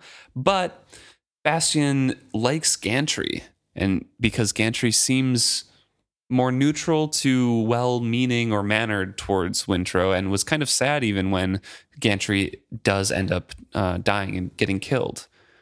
Right. I believe probably by Kennet or like that attack. Yeah, I don't remember yeah, either. That probably.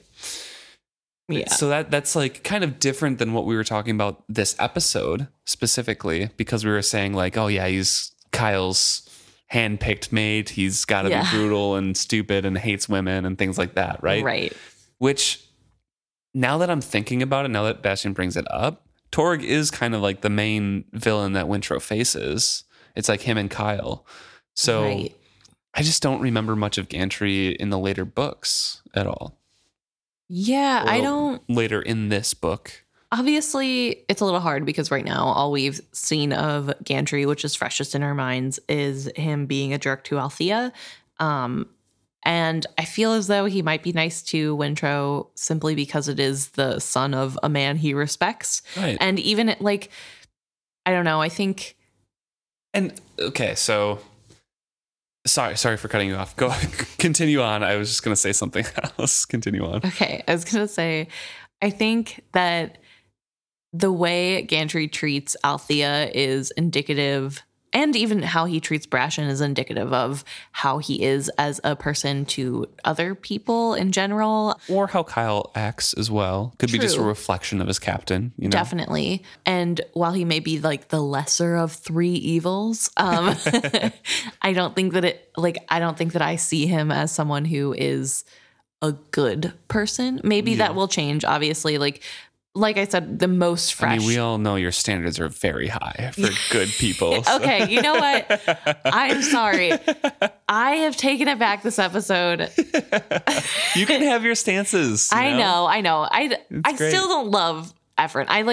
Yeah, but you like villains, and in your mind, Ephraim's he's not a villain. He's just not a good person in my mind. And he's like a good person in some of the ways. Just like, yeah, I know. Maybe in the way he treats women, he is a bad person. But he's still better than most people. So I guess whatever. Ultimately, what I'm trying to say is that I personally feel as though Gantry is just the lesser of a few evils and is still not necessarily a good person. I am open to changing my mind as we continue to reading him. Mm-hmm. Like Luke said, I don't really have a huge memory of how he is the rest of the time. Bastian says that he's pretty much the only one who takes a non-antagonistic role with Wintrow. So right. I am interested to see in what we view him as through Wintrow's eyes. Yeah, yeah, definitely. And what I was going to say is, I mean, we can't say that Kyle makes the worst decisions in everything. Yeah. We've already given him a thing. He could have picked a great first mate. Gantry could be, the next Brashen, Right. Obviously, there are differences in the way he views things, and mates are usually reflections of your captain. But, I mean, he could be good. Right. We might, It is really hard because there is a lot going on that would make him seem worse than he is. Like, obviously, there's power struggles going on. There are good reasons why he wouldn't like Althea, besides the fact that she's a woman. Like, she is kind of spoiled and entitled and rude. So I get why he would feel the need to be rude back. And, like, every single view we get is going to be skewed in some way because they have their own biases, which is like kind of fun knowing that all of the people that we're reading through will have some skewed version of a lens. We just have to kind of try to find the cracks in the lens to see what lines up the most. And I don't know, I just find that really fun to do. And I'm excited to see if I change my mind about him. Maybe I'll like him more by the end. I might shed a tear for his death. But yeah, so thank you for everybody for reaching out. As always, we enjoy hearing from you and getting your points of view. We love being told when we're wrong so that we can fix it in the future. So thank you for everybody for reaching out. And I hope that we have more to talk about next week.